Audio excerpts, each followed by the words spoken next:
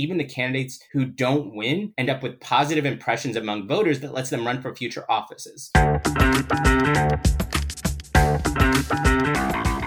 I'm Eric Wilson, managing partner of Startup Caucus, an investment fund and incubator for Republican campaign technology. Welcome to the Business of Politics show. On this podcast, we bring you into conversation with the entrepreneurs who build best-in-class political businesses, the funders who provide the capital, and the operatives who put it all together to win campaigns.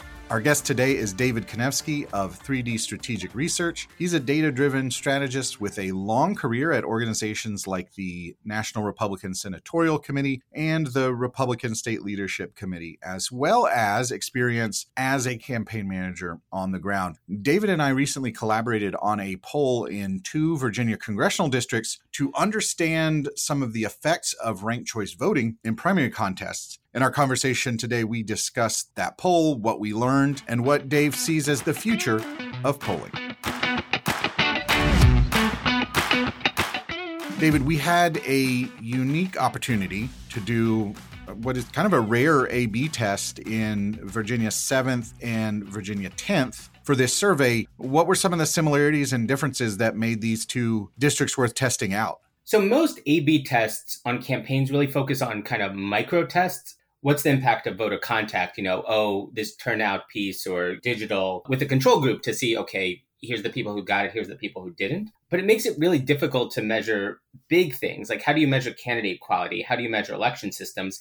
Because obviously, there's not always a control group. There's a lot of unique factors. But here, what we did by having 2 districts, it's not a pure A/B test, but it's probably as close as possible when it comes to measuring ranked choice voting, because one district had it, one district didn't. But the districts are really similar. One, they're neighboring districts in Virginia. They're both in suburban and exurban Virginia. Both are in the DC market. So they kind of get covered by, DC television stations. If candidates are advertising, they're advertising on DC broadcast. Both districts had multi-candidate primaries to go up against incumbent Democrats who flipped districts in 2018 that had actually been Republican-held districts before that. So again, you're seeing a lot of similarities about who the districts are, their geography. Both had very crowded fields. In the 10th district, we had 11 candidates running. That was the district with ranked choice voting. And in the 7th district, we had 6 candidates running. So again, a lot of similarities. There were a few differences. The 10th had a firehouse primary that was run by the party, and that was the one with ranked choice voting, while the 7th had a state-run primary with just the first choice. And so our goal with this kind of A/B test wasn't to kind of get what the ballot was, because we have that from election results. The reason why we did the survey was to look at what were the attitudes of the voters, one, about the election, about the process they just went through, and then look at how they viewed the candidates, look at how they viewed the process to see how do these voters think about ranked choice voting and the candidates, and see what impact ranked choice voting had where voters were more exposed to it. And just a little bit more context for our listeners. So in Virginia, the different congressional districts, parties have the ability to determine their method of nomination. So they could do a convention, they could do a firehouse primary, or they could sort of hand it over to the state and do the typical thing that you're used to.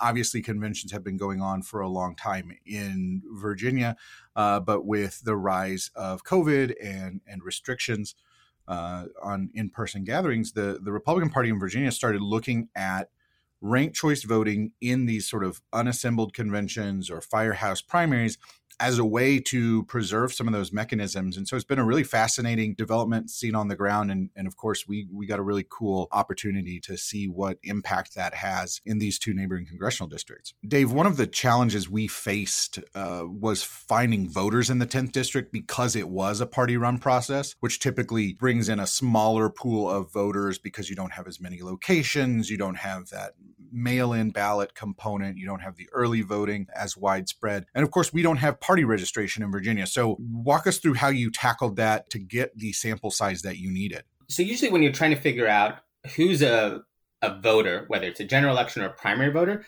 you look at kind of what is past behavior, because past behavior is indicative of future behavior. The problem was here, there was really no kind of good precedent for what this election looked like. Because we don't always have party-run firehouse primaries in Virginia, particularly with redistricting. There were parts of the 10th that were new. And so, for example, if we had just looked at everybody who voted in the 2021 governor's unassembled convention, we would have only had about 5,000 voters who cast a ballot in that in the 10th district.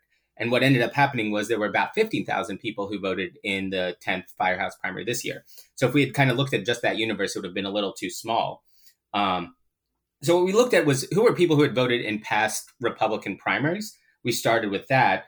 But then we also looked at who were some new registrants who may be some low propensity voters and added them into the sample mix to make sure we kind of caught them, because those people may be different. And that's really important, I think, for Firehouse primaries, because each candidate might bring their own unique friends and networks, even if they're not past Republican primary voters. So we haven't had the voter file come back yet in either of these districts, but wouldn't be surprised if, there were a lot of first-time Vietnamese voters who showed up for Hung Cao because that was kind of his network. Or Janine Lawson might have brought in people from her supervisor district who know her, who haven't voted in a Republican primary before. So we were able to kind of use that to kind of capture these people. And we did something similar in the 7th. And what we do see there is in the 7th, again, we don't have the full voter file back, but we do know from the absentee data, we are seeing a lot of new primary voters coming in there. In fact, there were twice as many people who had never voted in a Republican primary who voted absentee than people who voted in 4-4. It wasn't Dem crossovers. It's really just a lot of frequent general election Republicans who are starting to come in. And that's really important to get a good sample. And it actually worked. So one of the things when I was at committees, I always asked for not just, hey, what was the top line data, but look at your unweighted data. And here we actually see that when we look at the ballot unweighted versus what the actual election results, they were pretty close. They were all within, 2 to 4 points, well within the margin of error of what the actual election results were. So we did a little bit of weighting to get to the actual election, but had really no impact on the data on RCV, things like that. But I think that's really important, not just for this survey, but if you're running for office, yes, you should talk to, high propensity voters because they're very likely to vote. But you need to watch out for these low propensity voters because they really matter in a lot of these races, particularly close races. Yeah, and we ended up having a pretty large pool to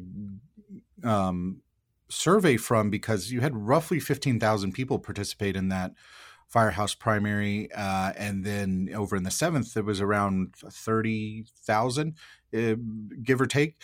And so we actually had some, it was off by a factor of 2, but not what you would typically see with like a convention where it would be really small. And Dave, I want to underline something that you mentioned there, which came up in my conversation with John Black from the Data Trust in a recent podcast episode, which is that you've got to be very, very careful if you're running a campaign and you're just targeting people based completely on vote history, because to your point, the campaigns would have missed out on these people that might have come from a neighborhood network or a church network if they were only doing their voter contact to people with vote history. And actually, if I can elaborate a little bit more on this, because I think it's actually really relevant. The 7th district used to be Eric Cantor's district. And I actually did the polling for Dave Bratt after he beat Cantor for the general election in 2016. And obviously that was a huge shock. No one saw that coming. I don't think Brad's team even really saw that coming as well. And people were like, what happened? Because Cantor's pollster had him up like 30 some points. Well, what was the miss there? And it wasn't just there. It was in 2016, Trump in the primaries, turnout was way up with a lot of new Trump voters coming in. The error we're seeing really in polling these days isn't asking people who they're voting for. It's figuring out who's going to vote. To your point, what John Black said. And again, in Cantor's case, it was, we're going to look at people who voted in the last primary. And when turnout went up 50%, they missed a lot of these new voters. And when we went back and looked at who were these new voters, they weren't Democrats. They were largely soft Republicans and independents who really didn't like Eric Cantor and, came in, and that's what changed the electorate there. Another example where we saw a big polling error, and really people aren't talking about that, is in Georgia. The public polls at the end had Kemp up about 20. And he won by 50. And yes, they were directionally right. But if the polls had Purdue up 10 and Kemp won by 10, everybody would be like, well, the polls are off. They were off 20 points. Here, even though they were directionally off, a 30-point error is still really important. The reason was because turnout was way, way up. Again, we saw the same thing based on the absentee and early voting, a lot of new primary voters. So again, if you're not really capturing these low propensity voters, making sure they're in the sample, like that's really what's throwing off error. And I'll be interested to see, the cycle for media polling, public polling, how that shakes up, because again, we may be on to another very high turnout midterm electorate. So back to our poll in Virginia, one of our our first finding was that ranked choice voting produced a better positioned nominee in terms of net favorable image among voters. Talk about how big that gap was and what you think contributed to it. So in the 7th district, where there wasn't ranked choice voting, Yesli Vega, who ended up winning, she had a good image, a net plus 51 on her favorability. So she had 64% favorable, just 13% unfavorable. But then let's turn to the 10th district. Hung Kao won that through ranked choice voting. His net image was plus 78. He had an 86% favorable rating among people who voted in the Republican primary there, just 8% unfavorable. So Kao is at plus 78. Vega's at plus 51. That's a net 27-point difference. And again, having worked at committees before, there's a lot of incumbent Republican members of Congress who wish they had an 80% favorable rating with their base of Republican primary voters. So that just shows you what did ranked choice voting do. And we'll get a little bit more into that in terms of why the campaign was positive. So, but that really kind of drove Cao's favorability rating. And then when we look at not just favorability, but kind of the definition, 23% of Republican primary voters. So we did this survey the day of the election after the polls closed and the day after. So all campaigning had been done. We did it right then. So, at that point, voters' recall was fresh, all of that stuff. They didn't have the chance to kind of go back, especially in the 10th district, the nominee hadn't yet been announced. So even people who voted in the 7th district, 23% of them had either never heard of Yesli Vega or didn't have an opinion of her. For Kao in the 10th, only 6% had never heard of him or didn't have an opinion of him. And that's because with ranked choice voting, voters have to be more informed. So if you were a Lawson or Michonne voter, you still needed to learn about Hung Kao and other candidates for your 2nd, 3rd, and 4th choice. But in the 7th district, Crystal Banuk, who was a supervisor, a lot of voters came out for her in her geographic base. They may be her neighbor. They, know her from a supervisor. They really didn't need to know a lot about the other candidates because they were only voting for their one candidate. So again, it really makes the favorable ratings higher. It makes voters more informed about the candidates and really sets them up well for the general election by having a very positive impression because you don't really have that negativity in a ranked choice voting election where you're trying to build consensus. That's one of the things that proponents of ranked choice voting like to point to is our founding fathers of this country wanted and expected an informed electorate, and ranked choice voting, where you're asked to have preferences on all of the candidates, really does force you to learn about all of them, which is one of the reasons that we saw such high awareness and favorability for Hung Kao in the 10th district.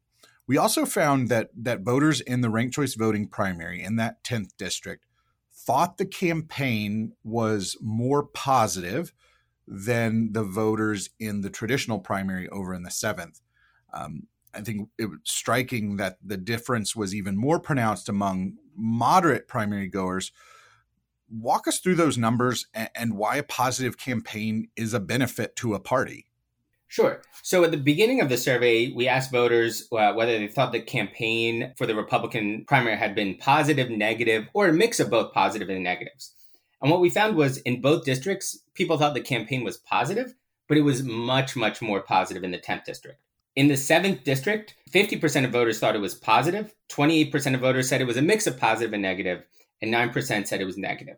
In the 10th district, 84% said it was positive, 12% said it was a mix of positive and negative, and 2% said it was negative. So we're seeing that positive difference of about 34 points. So much more positive in the 10th district because, again, when you have a very crowded field and you have ranked choice voting, it doesn't make sense to go after the front runner because if they end up coming into 2nd or 3rd place, you need their voters to kind of get over the hump. We asked intensity, whether people thought it was a mostly positive campaign or somewhat positive campaign.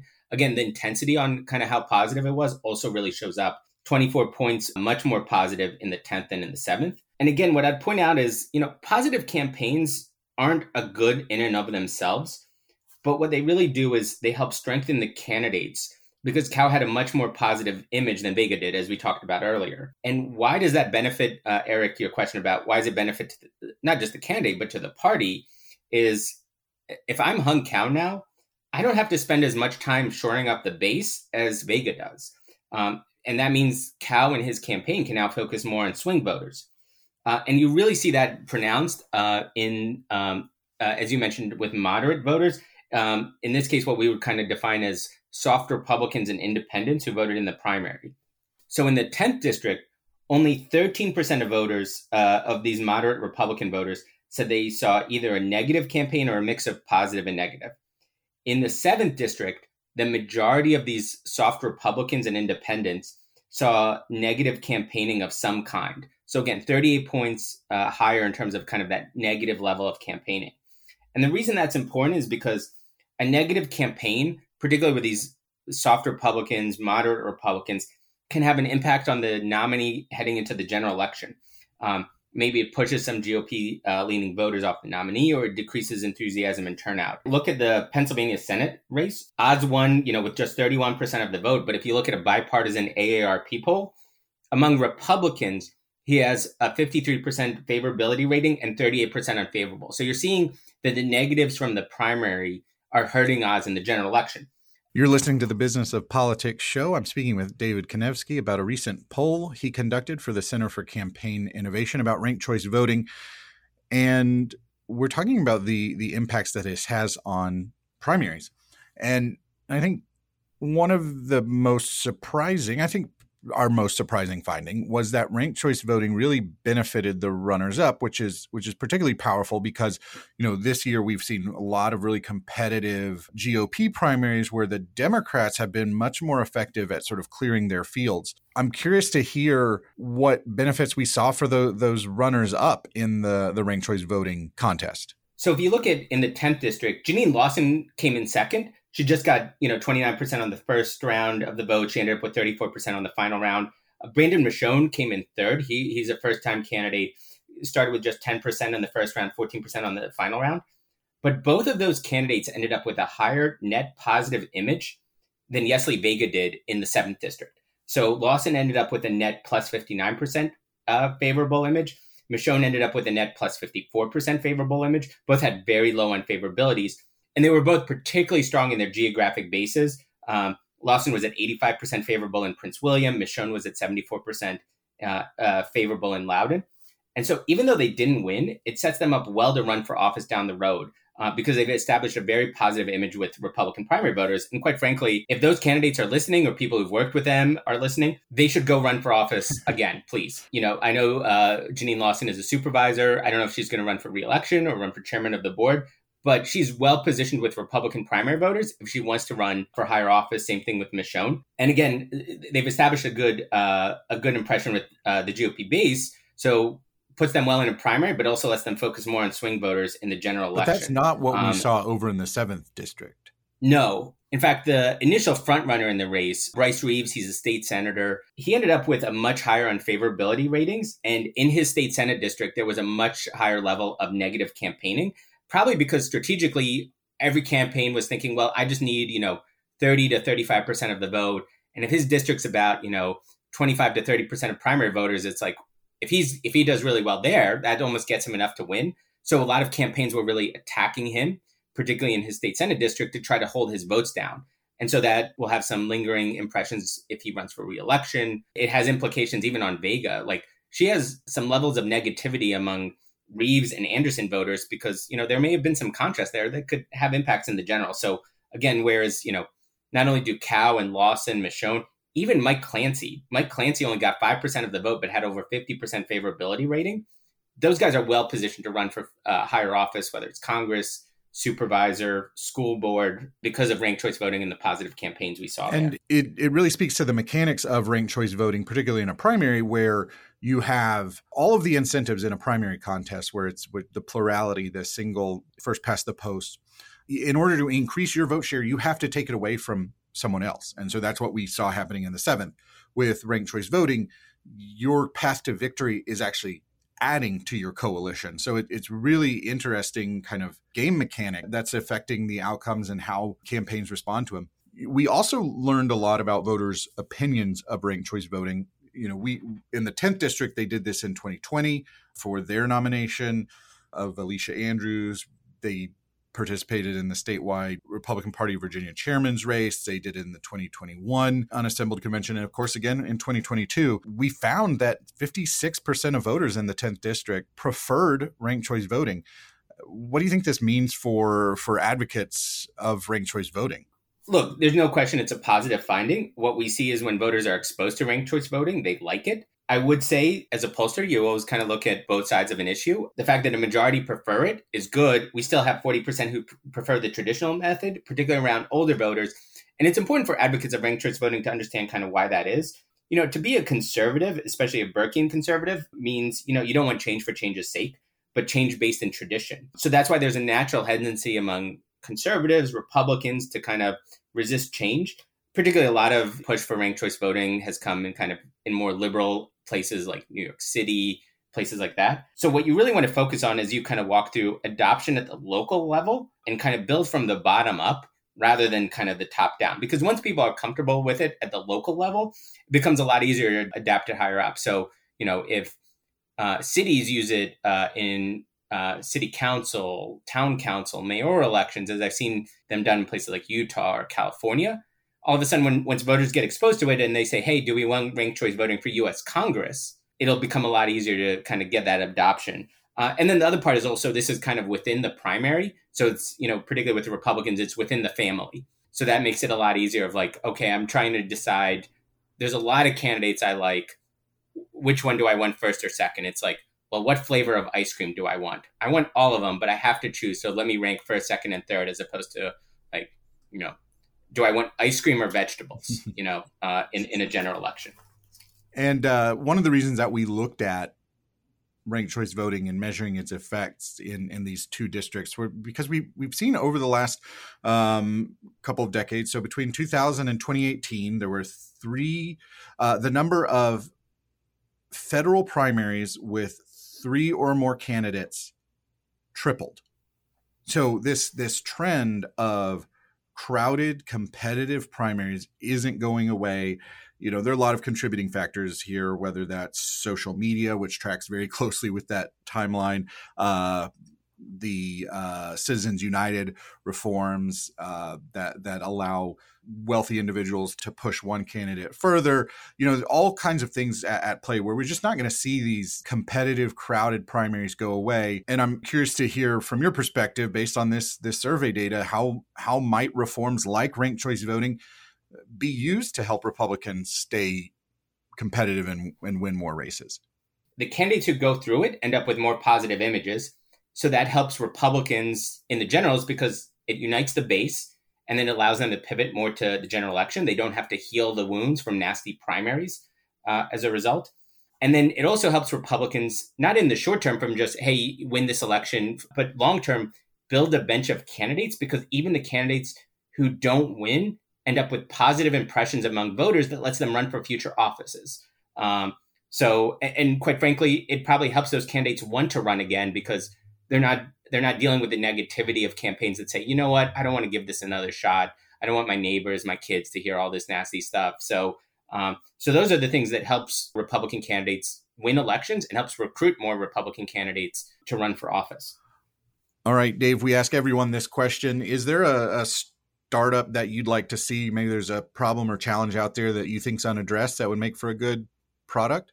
In politics, we use consumer data to improve a lot of our political targeting. The question is, how can people use political data to market to consumers? And we do see some of this on the right. There's films clearly aimed at Christian audiences. I did some races in Louisiana several cycles ago. Duck Dynasty, their endorsement was very popular, things like that. And we do see entertainment shows on the left that very much look like they're trying to find actively liberal audiences, like in their messaging, like The Daily Show or SNL. So I would argue for what would be a production company that focuses on making TV shows and movies that I wouldn't argue are political, but aimed culturally at like heartland conservatives. That production company may not win a lot of Emmys, but as we see a very fractured media environment, could that be a financial success by holding and attract an audience? What would Sex and the City or Modern Family look like that's aimed at that audience? An analogy I'd point to that is look at Coin, the new credit card company that Cory Gardner's involved of, they're appealing to conservatives by offering a percentage of the profits back. So I would argue that is something like could make some money, maybe have some like very downstream cultural impacts, very politically driven, but just kind of aimed at, heartland conservative values could, be an interesting business proposition. Well, my thanks to David for joining us today. You can learn more about this poll at campaigninnovation.org. There's a link in the show notes if you want to learn more about what we found and dig into that data. Please remember to subscribe to the Business of Politics show wherever you listen to podcasts. And if today's episode made you just a little bit smarter or gave you a new perspective on something, please share it with a friend. It helps us get it in front of more people, and it makes you look really smart. So please do that. And if you've been listening for a while, remember to leave us a rating and a review. That really helps with reaching more people so we can get out our message of bringing innovation into politics and better understanding the business of politics. With that, we'll talk to you next time. Thanks for listening.